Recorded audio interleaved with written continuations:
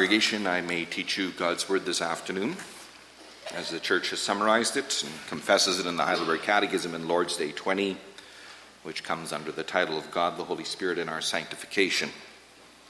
And let us read then Lord's Day 20 together. What do you believe concerning the Holy Spirit? First, he is together with the Father and the Son, true and eternal God. Second, he is also given to me to make me by true faith share in Christ and all his benefits, to comfort me and to remain with me forever. And so far, the Catechism. And after the teaching of God's Word, let us respond in song. Let us sing from Psalm 119, stanzas 37, 38, 39, and 40.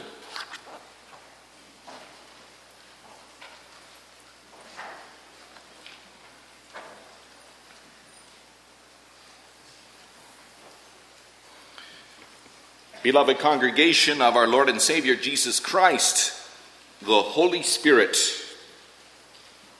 Since Pentecost, we have been living in what has been called the age of the Holy Spirit. Since then, we can say that the work of the Spirit has exploded. The work of the Spirit has extended far and wide. You can say the Spirit's work has gone international, from Israel to the nations. And the work of the Spirit has intensified for each one of us. He's to live and work in each one of us. But how? How does the Spirit work in each one of us? Yes, many claim today that the Spirit works in all kinds of ways, which to us may seem very foreign. Especially with today's charismatic and Pentecostal movements, which started only a century ago in the United States. There's talk of need to be baptized with the Spirit. As those caught up in these movements say, you and I must first believe in Jesus Christ. That is the first blessing. But what you and I really need is also the second blessing. We need the experience of the Spirit baptism. Otherwise, we're only second-rate Christians. Now, those who experience this Spirit baptism also experience such things as speaking in tongues, feelings of euphoria, visions, emotional outbursts of various kinds. Some even claim to be slain by the Spirit, meaning they have been knocked to the ground by the Spirit. Another big aspect of the Pentecostal and the charismatic movement is their claim that they're still today, receiving direct revelation from God. Their favorite line is, God told me, or the Spirit told me. And so they claim God still gives new revelation to them personally. The Bible as we have it is not enough. Yes, as one of the leaders of the charismatic movement said, God is giving additional revelation today. Christians can add to the Bible. And so, yes, the Spirit supposedly still speaks to them either through an audible voice or through a vision or through a dream. Now, before we think that the Pentecostal and the charismatic movements don't have much effect, think again.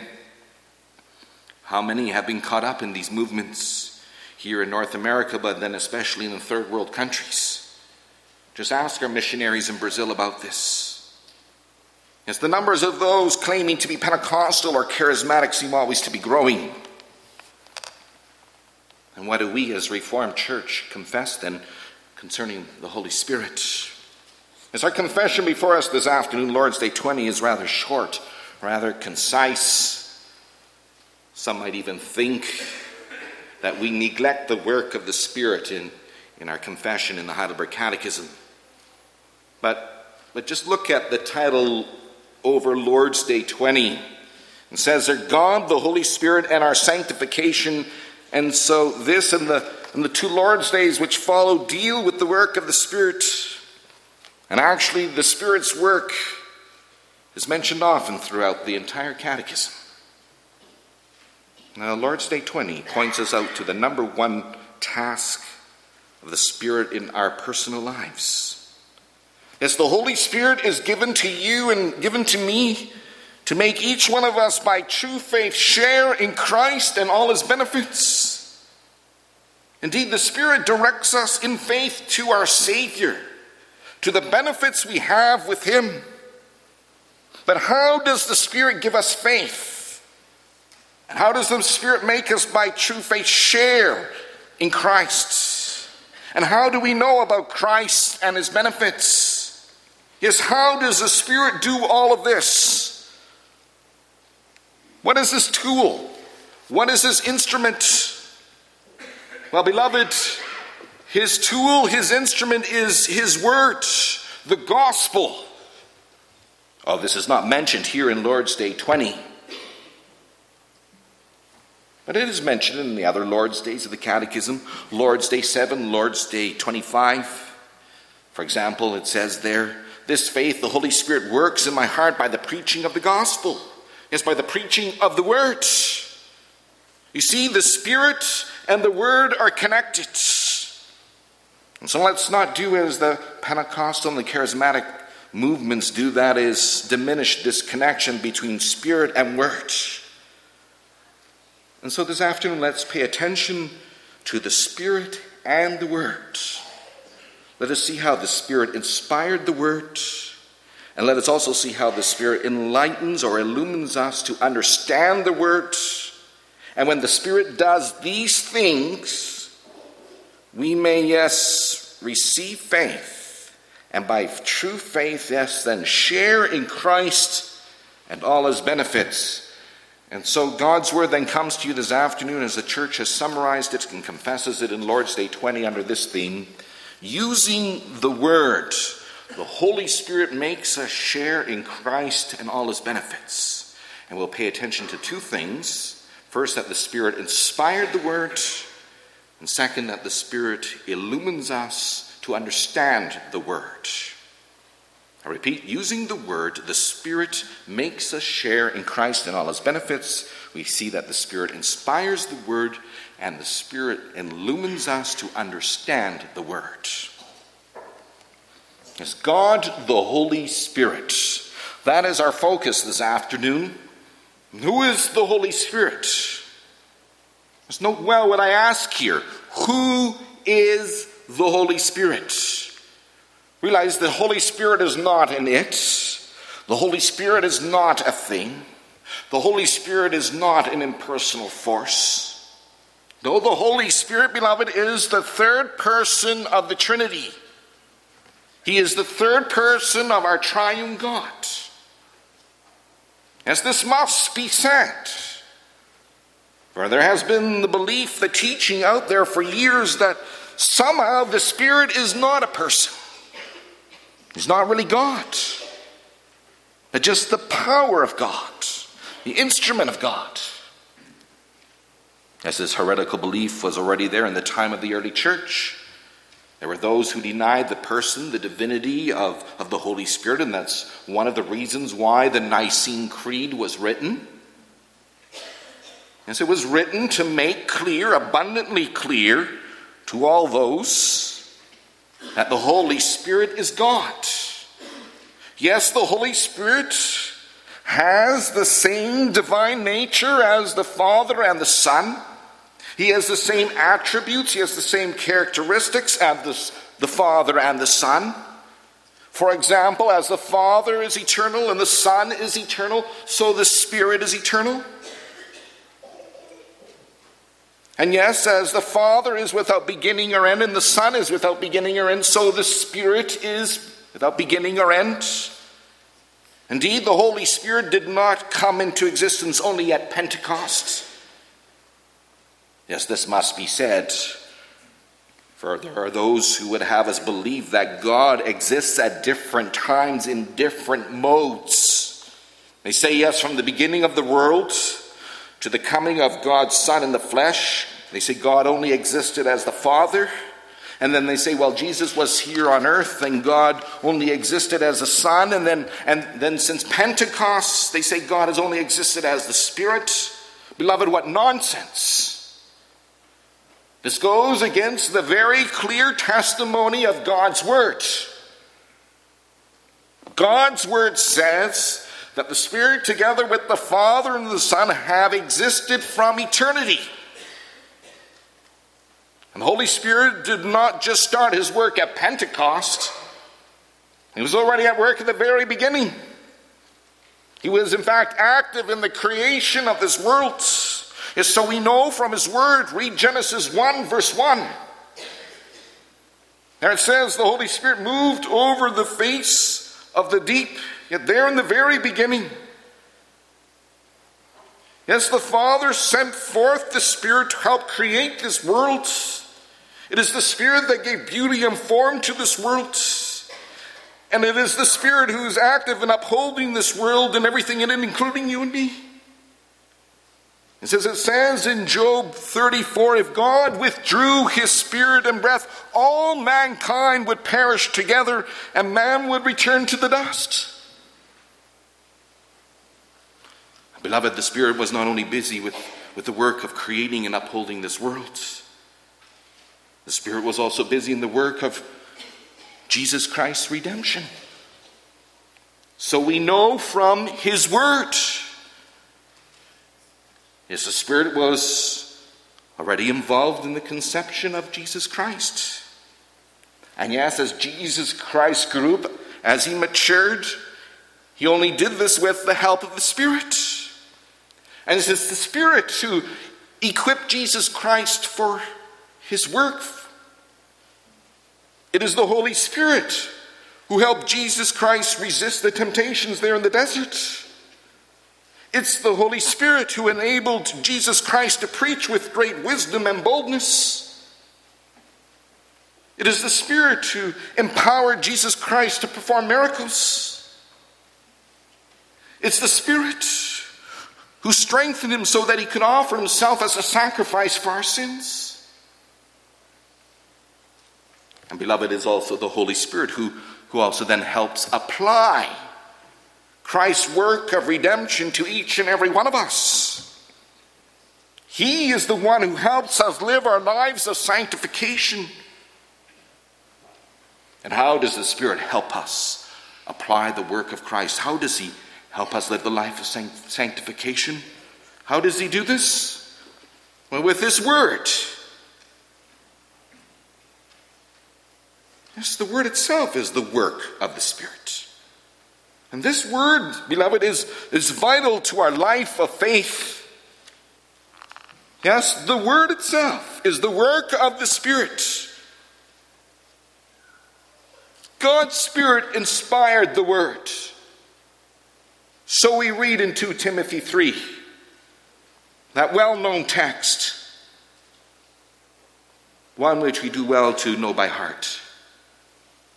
It's there we read, all scripture are God-breathed. All scriptures. Now what does the word scriptures mean? The original. The writings. These writings were God-breathed. Every word written was breathed out by God the Spirit. This confirms what we already can read in the Old Testament. As God said to Moses there in Exodus 4, go and I will be with your mouth and teach you what you are to say. As God also said by Jeremiah the prophet, all that I command you, you shall speak. Behold, I will put my words in your mouth. And so, yes, these men in the Old Testament went out to speak God's word. They spoke God's word with conviction, with authority. His people could hear them say, thus says the Lord God. Indeed, God commanded the apostles and prophets to speak his word. But besides his command to speak, he also gave the command to write down what was spoken. And how often don't we read this in God's word? It says, God said to Moses in Exodus 17, write this down as something to be remembered. And so God had his prophets and apostles make a written copy of much of that spoken word.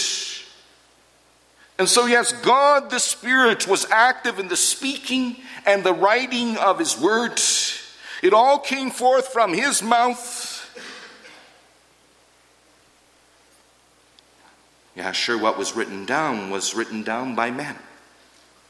As God used sinful men to write down his word, we have his writings. We have the scriptures. Now, in writing down the Spirit-breathed words, God also made use not of one but many men. And he guided them in such a way that they wrote exactly what he wanted them to write. Yet, beloved, God, the Spirit did not ignore the personality of the human writer. He didn't force them to write in a uniform style. He used their personal gifts and talents. Yes, each writer received God's word and wrote it each in his own style, each according to his own education. And so we have, 66 books here. And each book is different. The style differs from human writer to human writer. Is very much then reflecting the different talents of the human writer, the personality of the human writer. Yes, the physician Luke wrote in a different style, in a different way than the prophet Amos. Luke wrote very much like how a physician or a doctor might write. And Amos wrote very much how like a farmer would write. You look at the prophecy of Amos, you can see that Amos is a farmer. He used farmers' words. Just listen how he addressed the arrogant women of Samaria. He said to them, "Hear this, you cows of Bashan." That's farmer's language. And beloved, the words of Amos, the words of Luke, the words of the others, were the words chosen by none other than God the Spirit. And the thoughts they express in God's revelation. And beloved, the Spirit's work of breathing out the word is complete. We have the complete scriptures. As we say, the canon of Scripture is complete. The Bible as we have it is complete. It's composed of 66 books. As one unified message testifies in all places to that wonderful news that salvation is in Jesus Christ alone. And so we may speak here of the Holy Scriptures. Yes, this is what the Holy Spirit has set apart as this complete word of salvation in Jesus Christ. Now, this often raises the question in the minds of many, well, why these 66 books? How do we know that these books are the Holy Word of God, the Holy Scriptures, the inspired Word of God? Well, especially because the Holy Scriptures, the Holy Spirit witnesses in our hearts that they are from God. That's what we confess in the Belgic Confession. Indeed, as we read God's Word, as we hear the preaching and teaching of God's Word, the Holy Spirit works in us. He opens our hearts, He enlightens our minds, and so we are convinced that this is the truth of God. This is His complete Word. And so we don't receive a vision in which God says, these are the books which form the Bible. We don't hear a little voice in our head saying, these books are my word.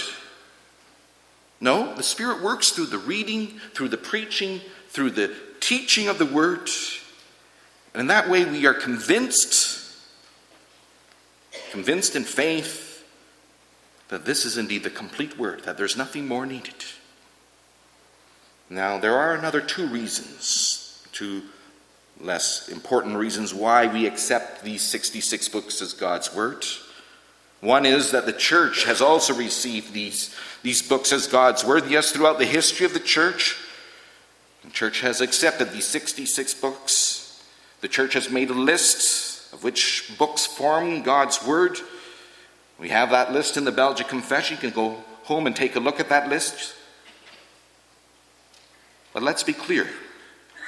The church didn't make the word. It didn't determine which books would be in there. No, the church was born of the Word. The other reason why we accept these 66 books as God's Word is because of the evidence within them. When you read this Word, how often do you not see the prophecies mentioned in the Old are fulfilled in the Old and in the New Testament? For example, in Genesis 15, we read of God telling Abraham, before he had any children, he was going to have many children who would be slaves in Egypt for 400 years. And this prophecy was fulfilled many years later. Another example, Isaiah 45, verse 1. God moved Isaiah to speak of a future king, King Cyrus. As Isaiah spoke of this king by name. It's 200 years before Cyrus was born, Isaiah received from God that message, and that name was given to him.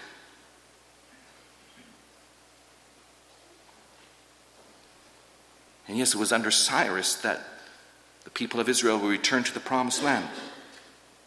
Again, this is clear evidence. And the Lord God had told Isaiah what was going to happen, and in due time it did happen, as we read in Ezra 1. It's the things foretold in God's Word were fulfilled and are still being fulfilled today. It points to the truthfulness, the dependability of God's Word, the completion of God's Word.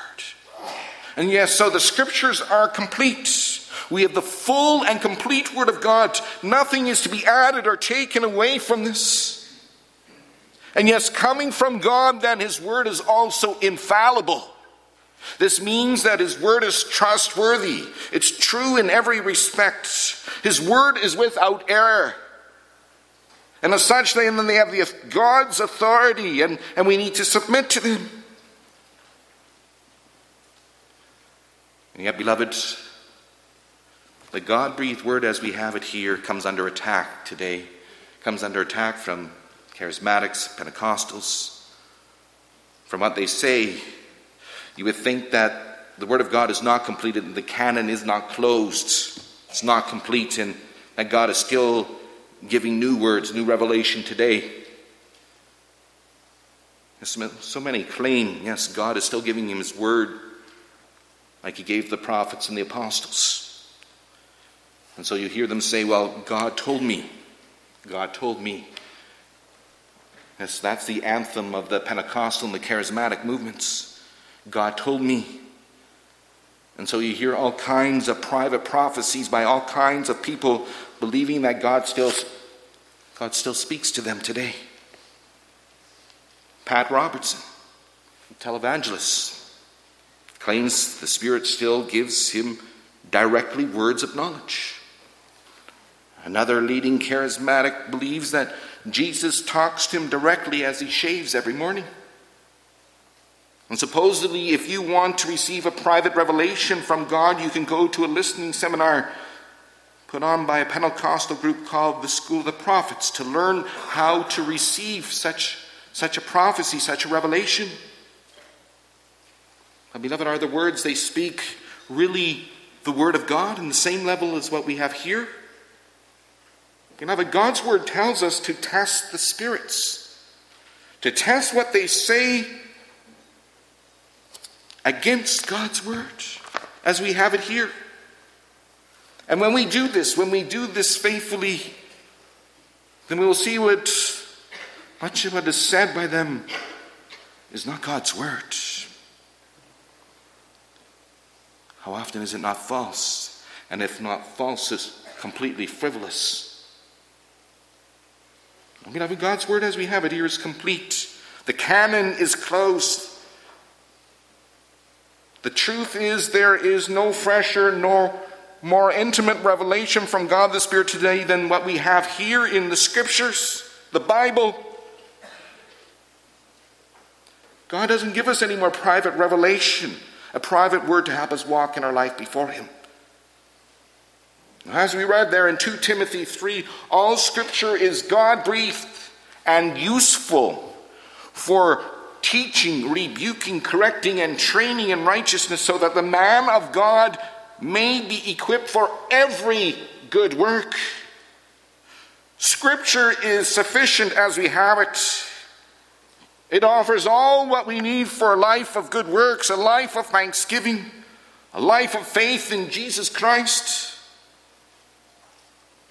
But then that raises another question. How then does God's Spirit work with this completed work in us? And that brings us to our second point. The Spirit illumines us to understand the Word. As we've been blessed with the complete Word of God. And this Word is clear. Yes, God's Word is clear on all things that are necessary for our salvation, for our growth in Jesus Christ.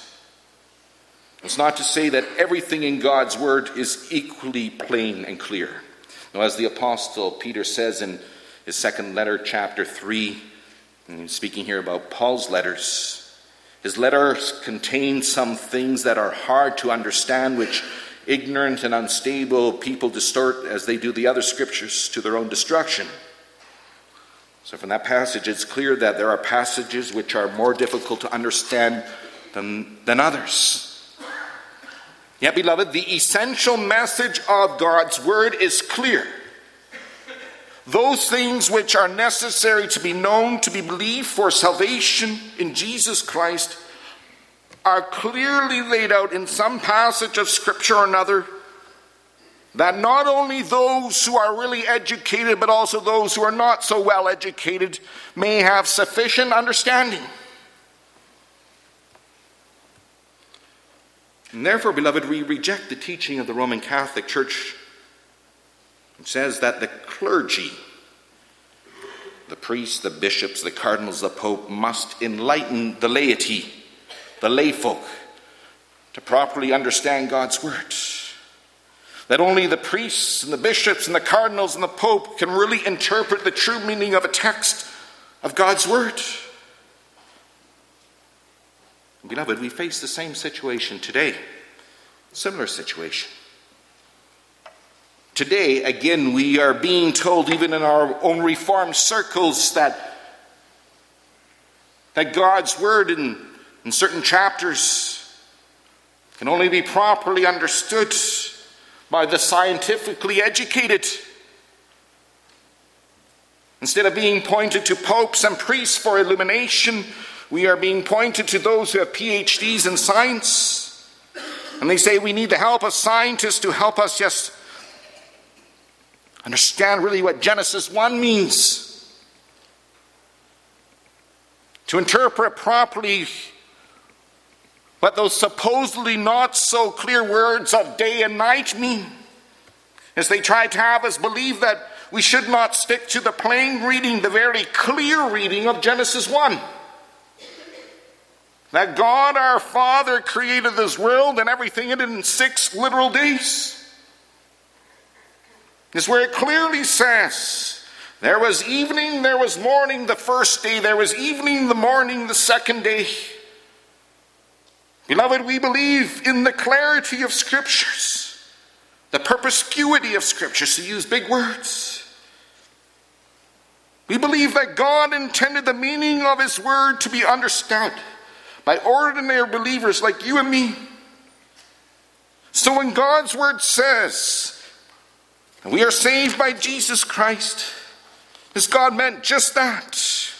And when He described the world as being created in 6 days, He meant just that. But yes, to simply accept the clear, plain meaning of God's Word requires the help of the Spirit. The illumination of the Spirit, or to use other words, the enlightenment of the Spirit. For as the Apostle Paul wrote there in 1 Corinthians 2, the man without the Spirit does not accept the things that come from the Spirit of God. That is His Word. For they are foolishness to him, and he cannot understand them because they are spiritually discerned. We need the illumination of the Spirit. We need the enlightenment of the Spirit so we can discern, so that we can understand God's Word. For you need to remember, we are sinful human beings.